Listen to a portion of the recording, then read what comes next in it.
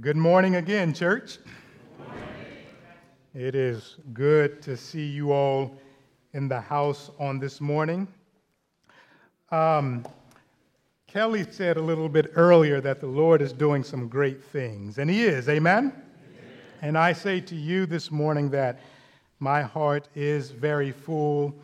I came in extremely excited about these baptisms. We have quite a few folks who are interested in church membership. And I'm sorry, I am compelled during this service.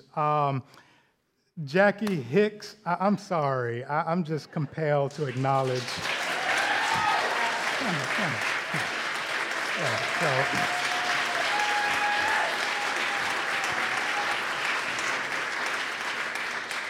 For those of you all who may not be aware, our young sister has been dealing with some chronic pain for quite some time, and it has been very rough on her and the family, and it appears as if the Lord has healed her, and she is walking around, and it is good. Amen.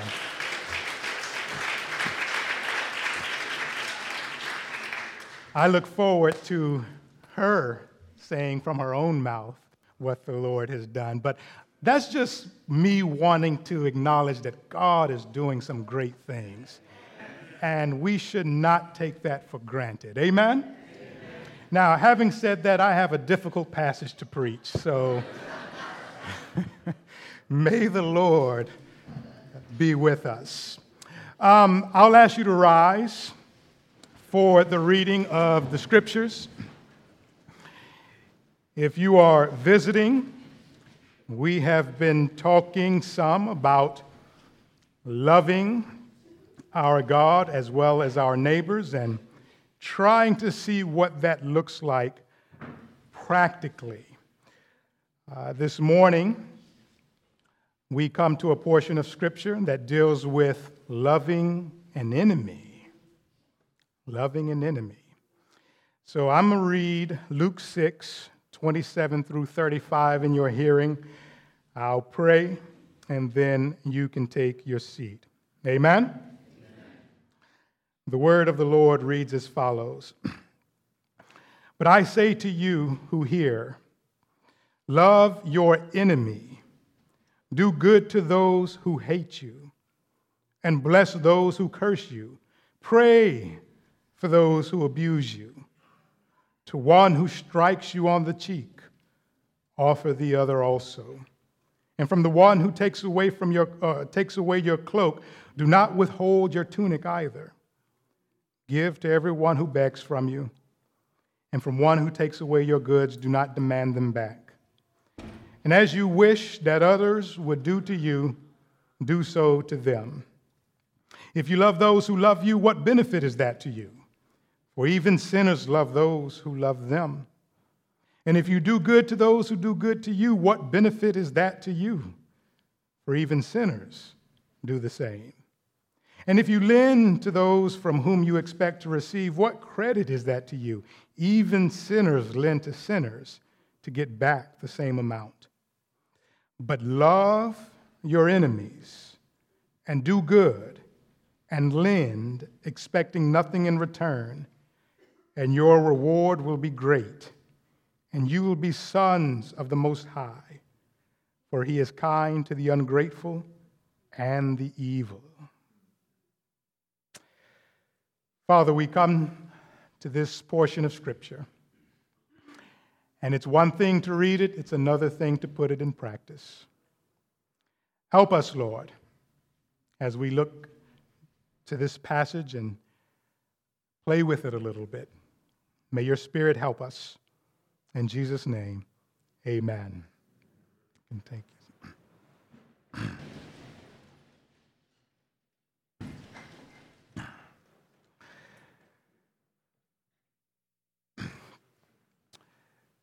This passage of Scripture is something that I don't know if I would say is dear to me, but it is a portion of Scripture that I've had to deal with from time to time. And what I mean by that is virtually all of my vocational ministry has been located in difficult neighborhoods. And seeing violence and tension and trying to mediate, there have been times where this portion of Scripture served as a go-to. And what's interesting is, obviously, there are folks who do not believe in Jesus, and it doesn't surprise me that this portion of Scripture is like, to them, no way whatsoever. But I've also dealt with folks who do claim to know Christ, and still this portion of Scripture is difficult. I've tried to not only give my own thoughts, but I've tried to do my due diligence and listening to various sermons and seeing what others have been saying about this passage. For example, I've spent a lot of time this week listening, perhaps to one who would be obvious, Dr. Martin Luther King, who preached on this in light of what he was going through and dealing with. I listened to Dr. Sinclair Ferguson, a fellow PCA guy, and then also looked at some of John Piper's stuff as it relates to this. And I'm not suggesting that I'm standing up here giving to you what they have said. Were they to ever listen to this, which I don't anticipate, but I don't know whether or not they would recognize anything. But nonetheless, these were folks who I've saw some material that tried to deal with the ins and outs of this. So that being said, we're going to look at some highlights from this passage of Scripture. We won't deal with every single element, or rather every single verse, but we will deal with some of the major elements. Now, I want you to take into consideration the context. Twofold. For one, Luke, the author of this gospel, he is writing sometime after Jesus Christ has already gone to the Lord, or to the Father. So this is years after Jesus has come. He did his thing, and then again, he went back to the Father. And what has happened between Jesus' going to the Father up until Luke's time, persecution of Christians started to become widespread. So, for example, at one point, it seemed to be a persecution that was contained in Jerusalem and maybe surrounding areas. But by Luke's time and other Christians, now persecution had spread as far as Rome. So persecution was local, and now it's starting to take part in other places. And Luke is writing during this time. Now, in Jesus' own time, of course, he was experiencing persecution, and he had lots of enemies, obviously. And so this is something that is being said in the midst of fire. This is not some abstract theory that has not really been tested. This is something that is being declared by Christ in real time, in real persecution, in real violence. Now, having said that, this would have been something that, to the people, what did I just hear? Perhaps I don't know if you've been in scenarios where you've heard something said and you really don't know if you actually heard what you thought you heard. I remember one time getting in trouble. I won't say what I actually said to my mother. But I heard a friend say something to his mother when he was upset, and his mother didn't do anything. I figured I could go and do the same thing. And I remember the expression that my mother had upon hearing or thinking she heard what she heard. What did you just say? And I knew she heard it, but I didn't want to repeat it because now I know she's really tracking. And of course, she took care of business. But nonetheless, she couldn't believe what she actually heard. But she did hear what she heard. And Jesus often said things that would have caught people off guard. He said things that they would have scratched their head about. They would have said, did he really just say what I thought he said? You see, Jesus' ministry, of course, we talk a great deal about him going to the cross, and rightly so. And for any minister to preach the gospel without the cross, that's ooh. But Jesus not only went to the cross, Jesus went about healing. Jesus was a doctor. Jesus was a hospital in many ways. But Jesus also had a teaching ministry. And his ministry, while it did comfort, in most cases, the outcast, at the same time, a lot of what he said was difficult to hear, even amongst those who were following him. And this is one of those things. Now, I've tried to visualize, or not visualize, but I've tried to rack in my mind, how do I communicate this to faith? And I ask that question in light of, there are Christians in certain parts of the world who are experiencing violence and persecution, and how is it that they would receive a passage like this?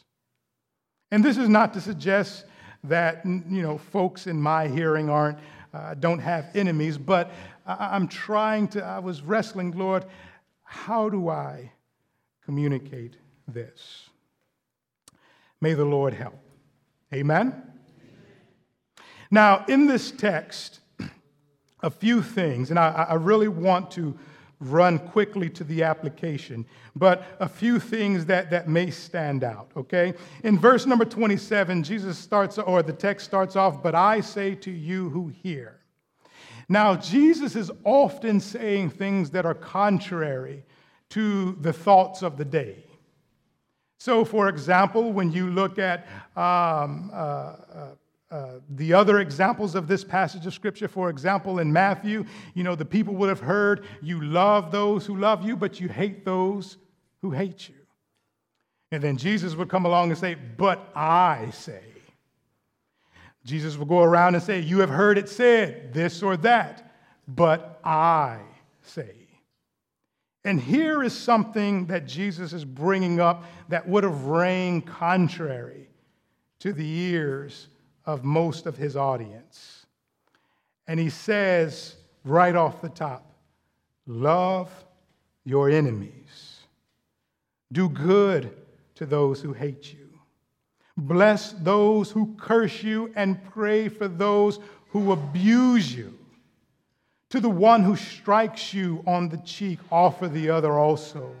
And from one who takes away your cloak, do not withhold your tunic either. This, in many ways, seems quite extreme. And regardless of various interpretations, perhaps, we cannot deny that it's in the Word. Amen? It's in your Bible. This is not something that we can avoid, if you will. And so it's a real thing that's being communicated here. Now, what is an enemy? What is an enemy? In the Scriptures, the enemy is not simply someone who means to do you physical harm. It is someone who stands opposed to who you are, what you stand for, and they actively work against it. An enemy can be, again, not someone who's just after your life to take it out, but it can be someone who is trying to destroy your cause. And it's actually possible to treat someone like an enemy without identifying them as your enemy. For example, you can have an employee that you just don't like, or they just don't like you, and you might not necessarily think of them in terms of an enemy, but your actions toward one another can make you an enemy. We see this on some level in the political world. You are one party, I'm another party, and not saying our interactions are always couched in enemy language or terms, but things do tend to get out of hand. And in Jesus' day and in Luke's day, an enemy was someone who stood contrary to the cause of Jesus Christ. Someone who did not take well to what Jesus was communicating, what Jesus stood for, and what his followers were trying to promote. An enemy was someone who actively worked against the gospel, if you will. And the truth is, there are those who do that to this very day. Now, that being said, that is somewhat straightforward. And is Christ saying to actually do these things? Well, let me come to that in my application, but virtually, yes. He goes on and says in verse number 30, "Give to everyone who begs from you, and from one who takes away your goods, do not demand them back." This is a verse that from a situational ethics standpoint, has a lot of views and interpretations. So, for example, what this is in essence is saying that someone who has a need that meets their good, if it's in your power to provide for that actual good, then yes, you should give unto them. But if someone is asking for something that is not for their good, for example, give me money for drugs, or they wouldn't perhaps say that, but give me money and you know where it's going. Are we supposed to give in that context? And this can be a whole sermon in and of itself. There are books written about, in essence, this one verse. And it's not my point to talk about all of these different scenarios. But all that to say, there are some who would say, well, Jesus is not, the pretext is not giving for the purpose of allowing someone to do destruction to their body or to their soul. Again, there are various ways of looking at that. But nonetheless, it's here, and it's something we have to wrestle with. And then, of course, he goes on in verse 31, which some of us would refer to as the golden rule. And as you wish that others would do to you, do so to them. Now, he goes on, and I won't read through verses 32 through 34. But in essence, he's saying, look, you must be different, because what I'm asking you to do will make you different from the rest of the world. For if you only love those who love you, then you're just acting as the world, as sinners. But to follow Jesus is to be different. And then he ends this passage with saying, hey, this will not be for nothing. The truth is, your reward will be great, and you will be sons and daughters of the Most High. And then he gives the example of how God even shows kindness to those who are not following him. So this text, again, it's on some level straightforward, but it does beg a lot of questions. But the bigger points for this morning, I want you to consider a few things. The first, loving an enemy is an imperative. It's not an option. It's not a suggestion. It's not a recommendation. And by the way, I should have said this, so let me pause this point. I want to be sensitive because there are some perhaps ethical issues that arise. For example, I'm not standing in the pulpit and saying, if there's someone in this congregation who is living in a household who is being physically abused or sexually abused or whatever, that you do not say anything. I am not suggesting that this text leads us to that. You should report that.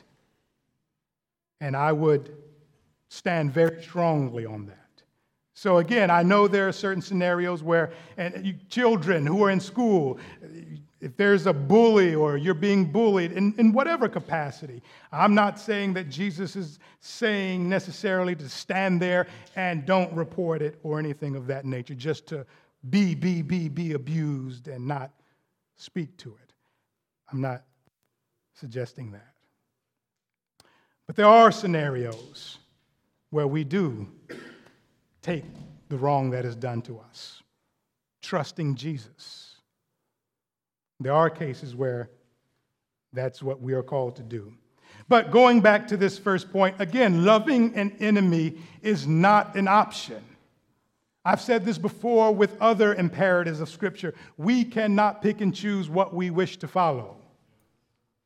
We cannot say, well, this is easier, this is more in line with how I feel or what I think, and therefore I'm going to do that. But things that are hard and difficult or uncomfortable, well, did Jesus really mean that? Or this is in the Word of God. And though it's difficult to do, though it might be difficult to understand, though there might be questions that we need to wrestle with and think about, it is something that makes us like Christ. Loving an enemy is not an option. It is an imperative. The second thing is, I want you to consider an example specifically from Scripture. I want you to think about David and Saul. You will remember Saul was the first king of the united Israel. And David, who, was this fella who wasn't really thought of at one point, he becomes anointed. Saul had, in essence, turned his back, disobeyed God, and God said, you know what? I reject him from being king. I'm going to go and I'm going to choose someone after my own heart. And he raises up an unlikely candidate, specifically David. And at first, if you're familiar with the story, you'll see it, by the way, in 1st and 2nd Samuel, or you can turn to Chronicles. But at first, they seem to be together and good, and everything is okay. David is serving Saul, and he's helping Saul, but then Saul turns on him. And in essence, he becomes David's enemy, so much so that he tries to kill him on multiple occasions. And David, ironically, has the opportunity to take out Saul on multiple occasions. But instead of doing so, he spares the one who has become his enemy. He commits this whole scenario and his enemy unto God. Again, David was someone who God anointed, and you almost would think, well, maybe this is how God is bringing me to the kingdom. He's laid my enemy before me. Take him out. But David instead committed that whole situation to God. So there is an example, and I could say much more about it, but there's an example of an enemy treating someone wrong and going after them, and instead of repaying them, he chooses to follow God and let God deal with it. The third thing, and are you with me? I know I'm kind of moving quickly with these, but are y'all with me so far? You sure? The third thing is more of a question. Why is it necessary to love an enemy? In this specific passage, to love an enemy is to indicate not only to the enemy, but to the watching world that we are sons and daughters of the Most High. when I go out and when someone speaks ill of me, and instead of returning the insult, I bless them as in, hey, I want you to do well, and I hope you do well, and you speak kind words. When someone curses you and instead you pray for them, not for their downfall, but for their redemption, you are showing them, whether they receive it or not, you are showing them, you are showing the world, you are showing God that you are His. Now, is this a way that I would have chosen? I don't think so, but it is the Lord's way of showing to the world that we belong to Him. So again, loving an enemy is not an option. It is an imperative. It is a command that we are called to do. Loving an enemy, consider examples. I gave you David and Saul, but perhaps you can think of a number of others. And then thirdly, it is necessary because it is a witness to others that we, again, are sons and daughters of Christ. Now, in closing, Jesus, and again, I've said this before, Jesus does not call you to do something that He has not done. Let me say that again. Jesus is not saying to His people, He is not saying to you and to me to go and do something, receive something that He Himself did not experience. We can't say to Jesus, oh, you don't know how this feels. Oh, you don't have the experience. You don't know what it feels like, how I'm being persecuted and folks are talking about me and folks hate me. And you can't throw Jesus out of the picture. Jesus loved His enemies. And let me take a left turn right quick. For example, we think of enemies as folks who are opposed to Christ, and rightly so. And even upon the cross, you remember the prayer of Jesus, Lord, forgive them, for they know not what they do. Think about that for a second. Think about that. And I every time I think about the cross, and in my personal reading, I've been going through Matthew, and I just finished up with Him being on the cross and how all of these folks are walking past Him and talking about Him and, ha, you did this, ha, you did that. Come down off the cross and we'll believe you. And I said this, I think, even here. If I was Christ, I would have came down right then and there. There's only so much you can take. And He could have, from an ability standpoint, but it wasn't the will of the Father. He had to endure it. So Jesus knows what it's like to be mistreated, to be talked about, so much so that He went to the cross, and He did nothing wrong.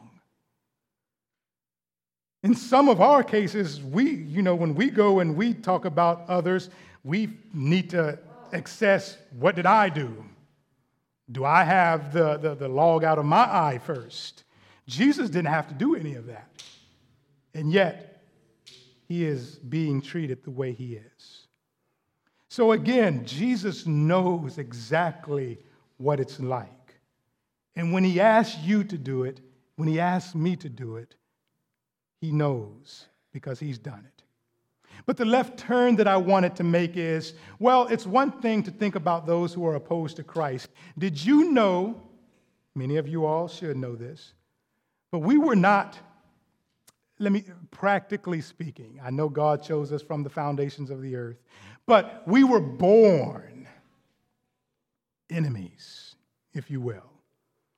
The scripture says that we were shaped in iniquity. We were born on the wrong time as a result of original sin and things of that nature.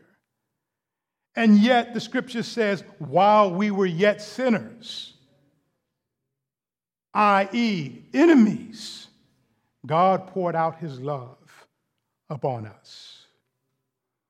Again, we are with Christ now, praise the Lord, but do not forget that this was not always the case. And perhaps it's easier for those who came to Christ later in life than those who might have come to Christ earlier. But regardless, we all were born in need of the saving work of Jesus Christ. And so he has loved us even when we were considered enemies by nature. And as he has done this for us, we are called to do it on his behalf. And remember, in this scripture that we read, he says your reward will be great.